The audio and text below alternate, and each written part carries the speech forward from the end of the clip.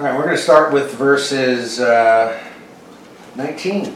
So if you recall, last week we were talking about Nebuchadnezzar's second dream and the fact that he had this dream, and unlike the first dream, although this one scared him too, unlike the first dream, he didn't demand that his wise men and counselors all give him, tell him what he dreamed and then give him the interpretation. He just said, here's the dream.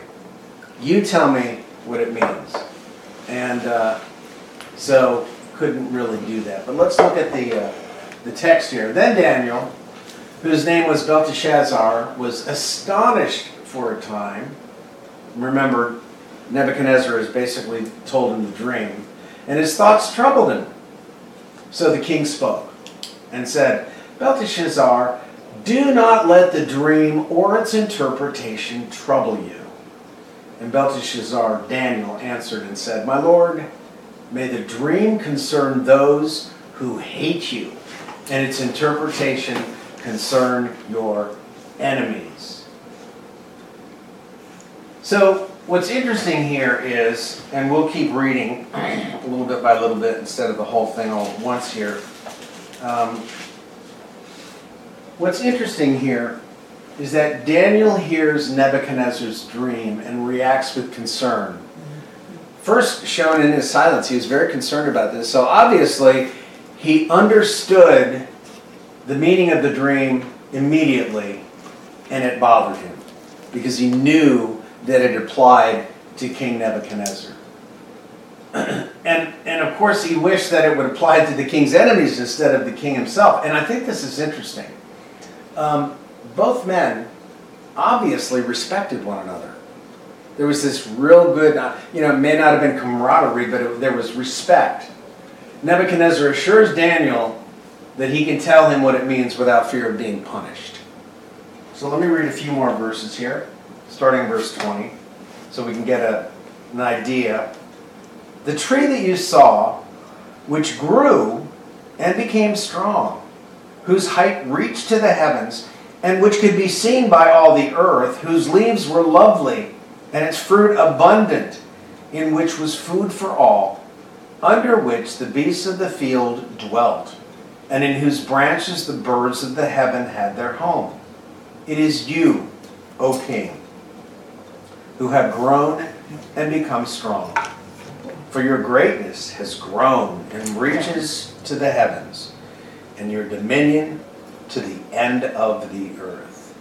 This is a fascinating thing. So here's Daniel explaining this dream to the king. And he knew the meaning of it, and he also knew, really, that as much as he hated it, Nebuchadnezzar deserved what God was going to send his way. But nonetheless, Daniel's heart, he was very concerned for the king, and he grieved over what he had to tell him. So there was something about Nebuchadnezzar that was respectable to Daniel, and even something about him that Daniel admired. Mm-hmm. And he didn't want to give him bad news. So this is really the distinctive feature, I think, of true prophets. There are a lot of people running around today who claim to be actual apostles. Mm-hmm. They claim to be actual prophets in the same vein and power of the original apostles and the original prophets that God chose. They're actually running around today, and this is what they say. But the distinctive feature of a true prophet of God, though they often have to project judgments, they nevertheless are grieved when any of God's creatures were chastised. And that's a quote from Feinberg.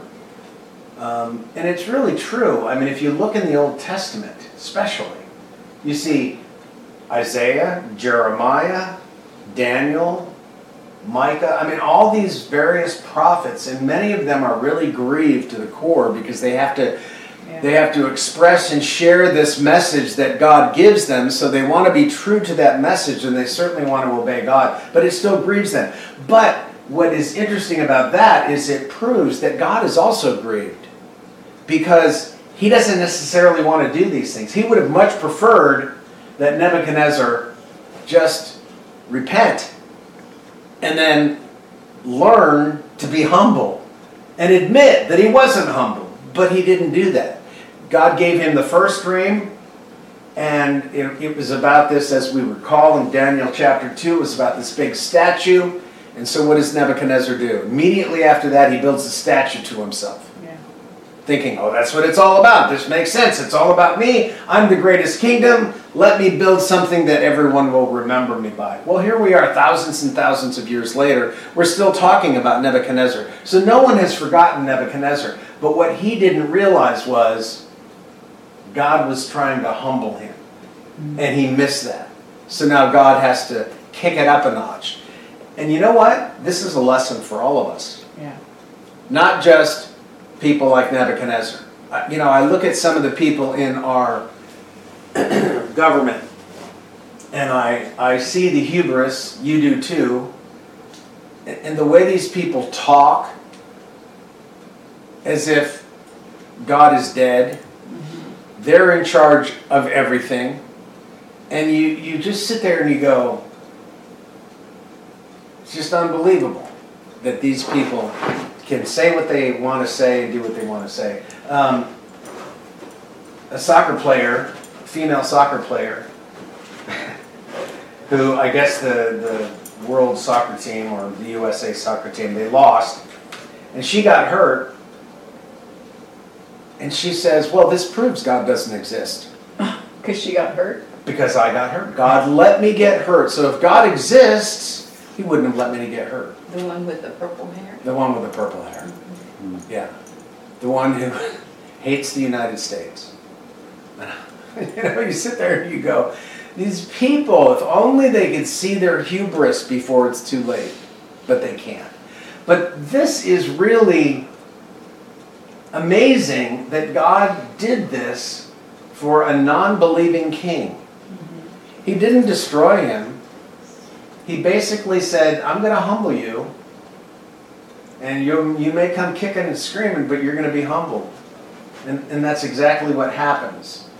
So that's a distinctive feature. Daniel, his heart was bothered because he had to share this information with King Nebuchadnezzar. So, the tree that you saw, which grew and became strong, I read that part, it is you, verse 22, it is you, O king, who have grown and become strong. For your greatness has grown and reaches to the heavens, and your dominion to the end of the earth. Let me stop there. That verse right there, or that section, your dominion to the end of the earth. Obviously, we're talking about the known earth. Yeah. In those days, what they could see, where they could travel to, that was the end of the earth.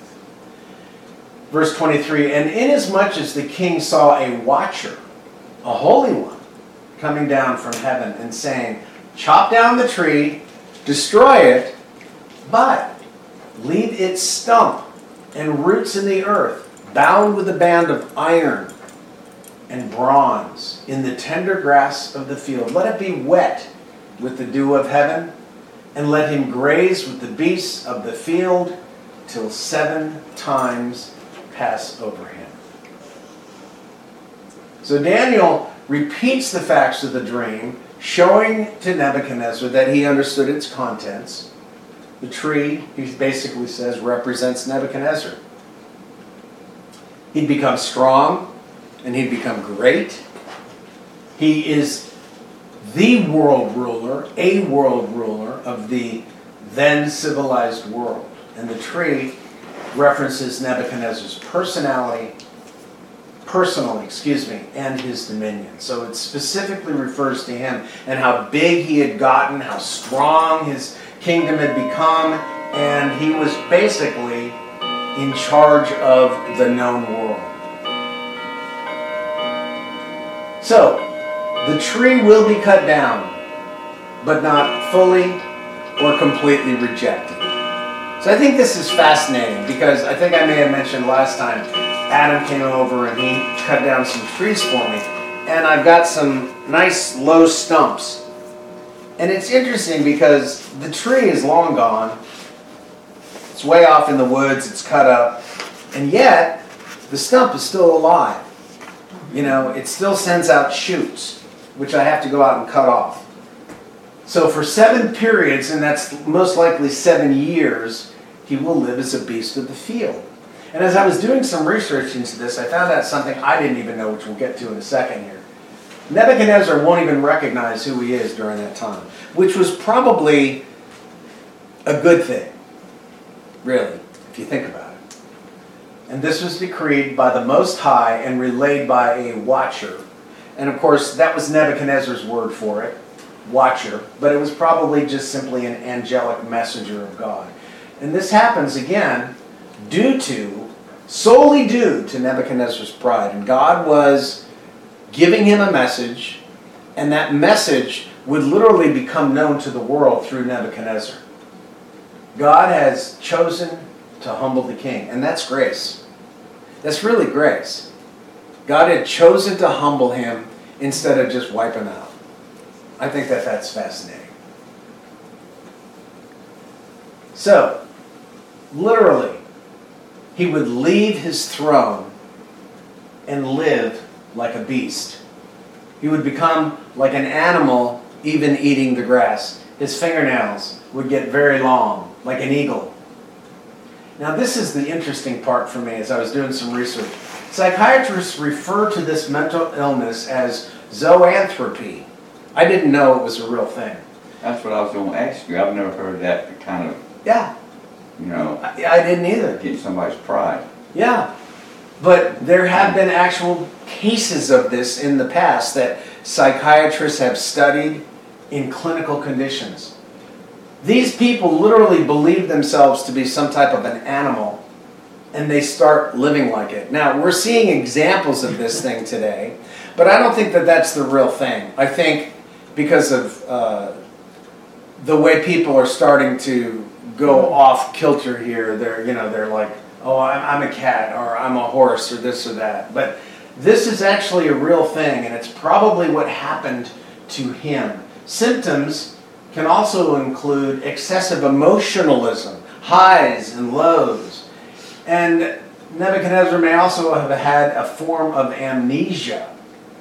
And it can also stem from extreme narcissism or extreme egoism. And if Nebuchadnezzar was anything, he was extremely narcissistic. He had an ego that was probably as large as his kingdom. And really, think about that. Why not? He was a king who could make any law he wanted to make and not have to follow it. He was a king who could say, put him to death, and think nothing of it. He was the final word, and no one could say anything. How could you not get an ego? How could you not become narcissistic? But God had a plan. There's another form of this ailment. It's also called boanthropy. So you got zoanthropy and boanthropy. I was not aware that these things actually were real things, but they are. Bless you. Thank you. So this is where a person believes themselves to be an ox. Boanthropy. The outside of the person is seen to be completely irrational, but the inside of the person can be normal in self-awareness. Again, this is what certain psychiatrists and psychologists have studied and written about. So this may explain that at the end of the time, Nebuchadnezzar raised his eyes toward heaven because there was some sense of normalcy within him, and at the end of the time he was able, or at the end of the time it faded away and he came back to his senses. And then what did he do though? He immediately looked to heaven. He immediately looked up to God. So the humbling effect that God put him through did take effect. This gentleman, R.K. Harrison, recorded his personal observation of a mental patient with boanthropy who demonstrated exactly the symptoms described of Nebuchadnezzar. So, it's like the mind is a weird thing, isn't it? It can do such strange things to you. So, this verse 24 and 25. This is the interpretation, O king, says Daniel. And this is the decree of the Most High which has come upon my Lord the King. They shall drive you from men. Your dwelling shall be with the beasts of the field. Where am I here? And they shall make you eat grass like oxen.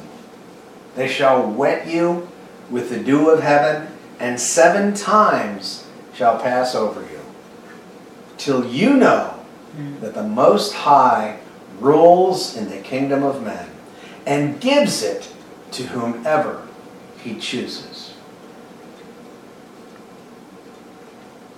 Then that would explain why Biden was put in office for this to take place today. Yeah, It all makes sense, doesn't it? it sure does. Mhm. It's absolutely astounding to me.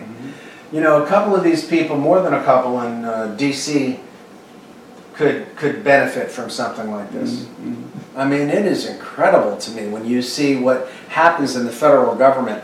And as I'm sure you know, they're finally going to release 44,000 hours of videotape from January 6th.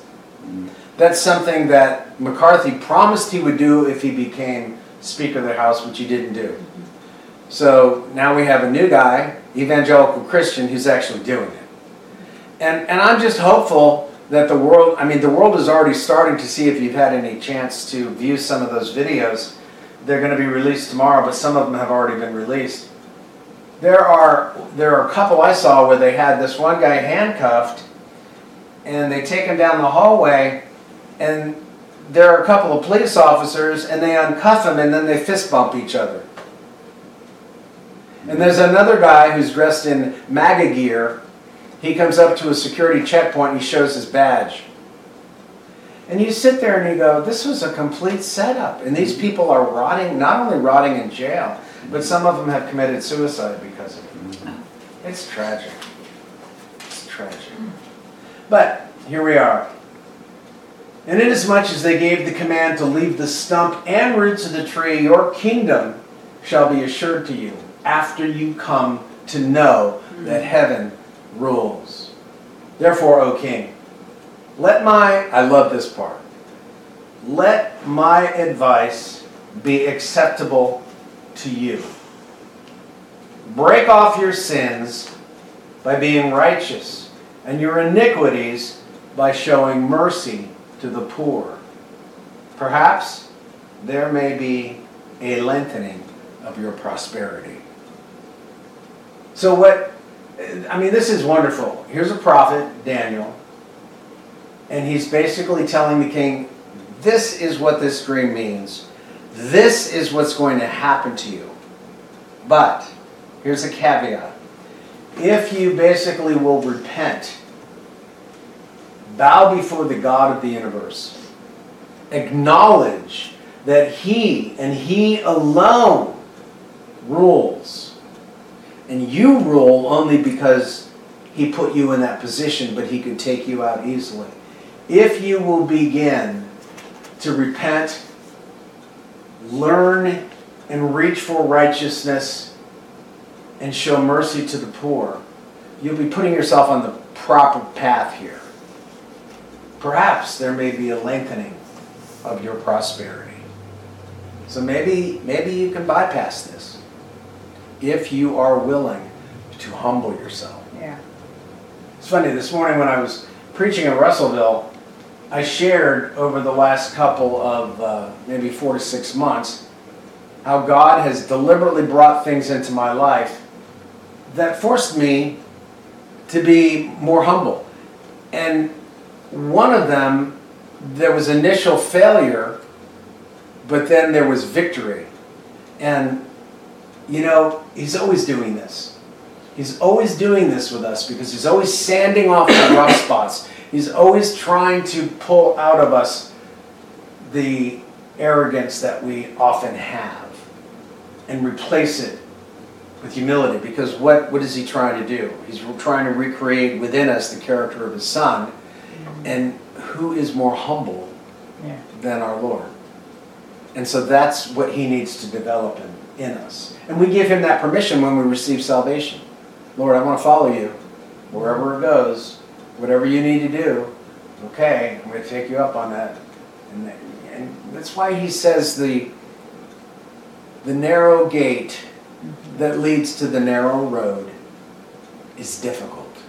It's not easy. You know that as well as I do. It's not easy because we are constantly having to acknowledge the fact that our sin nature is alive and it cooperates with self so that self can be exalted. And when self is exalted, humility is shoved aside. And God is constantly sending things in our lives, trials, tribulations, difficulties, and temptations, allowing them to come so that we can approach it the way Jesus would approach it, not the way Nebuchadnezzar would approach it. So he was giving him a chance, a huge chance. So his condition would remain for 7 periods. And like I said last time, this is most likely 7 years until he had learned that God, and only God, is absolutely sovereign. Once he came to that conclusion and realization, he would then receive back his senses and his throne, and he would be a new man. Now, in verse 26, when it says heaven rules, or ruling, well, let's see, 26.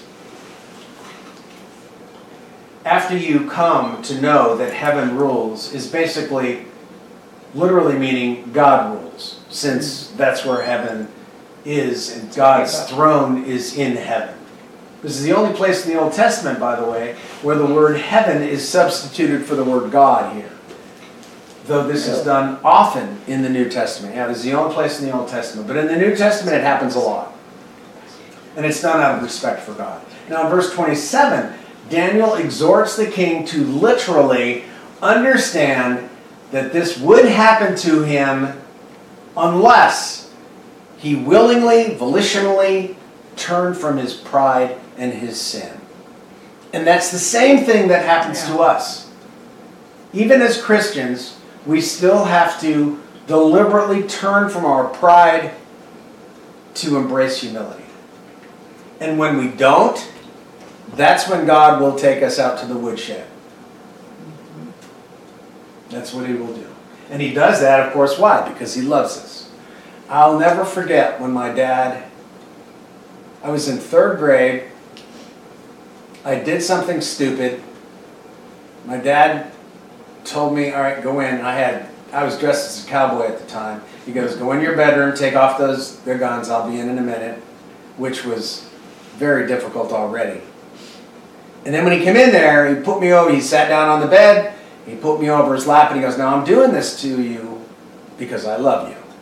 And I'm thinking to myself, this doesn't make sense at all. And then he proceeded to spank me. Of course, now I get it, but it was pretty interesting at the time. So Nebuchadnezzar needed to start showing mercy to the poor and living righteously before God. And this emphasizes the principle that any judgment really may be averted if there is genuine repentance. This happened with King David. In 2 Samuel 11, when he literally committed adultery with Bathsheba and then made the situation worse by literally and deliberately having her husband Uriah killed by putting him in the front of the battle, and then he told, Joab, pull back.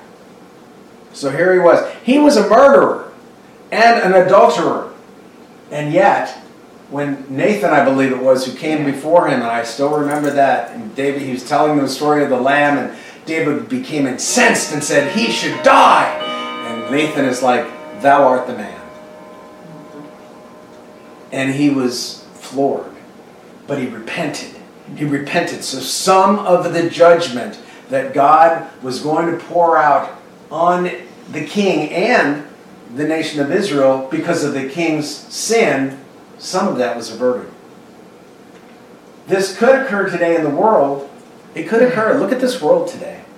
We are careening toward judgment. It's like we're begging for judgment, and it could be averted if there was a clear understanding that this is wrong. We need to stop doing this. Let's turn. It's never going to happen, though. We know that.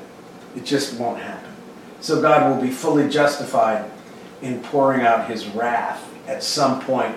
And we know that that will be what's called the tribulation, for 70 years. Nebuchadnezzar went through his own 7-year tribulation here. So, all this came upon King Nebuchadnezzar. All of it. Why? Because he didn't repent. Here was Daniel saying, look, King, all this is slated to happen to you, but maybe if you change your ways, change your attitude, embrace humility, maybe some of it at least will be averted. But he didn't. So all of it came upon him. And we see that Nebuchadnezzar made no necessary changes in his life. He continued to ignore the poor. He lived unrighteously. He did not live under the truth that God and God alone is sovereign. He was still under the impression that, well, this is the most high among many gods.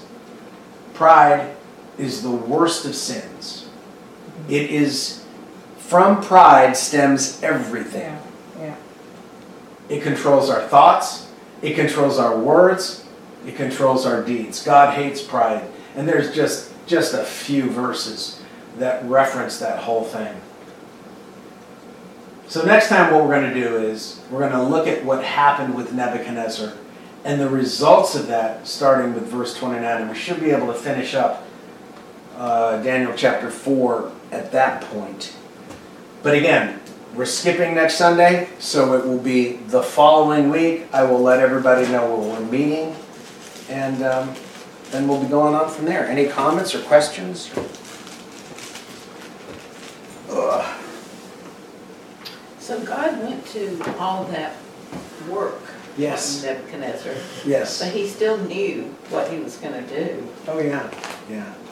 He, When you say he knew what he was going to do, are you talking God about knew. Uh-huh. Oh, yeah. Oh, yeah. Yeah. Isn't that amazing? It reminds me of the rich young ruler.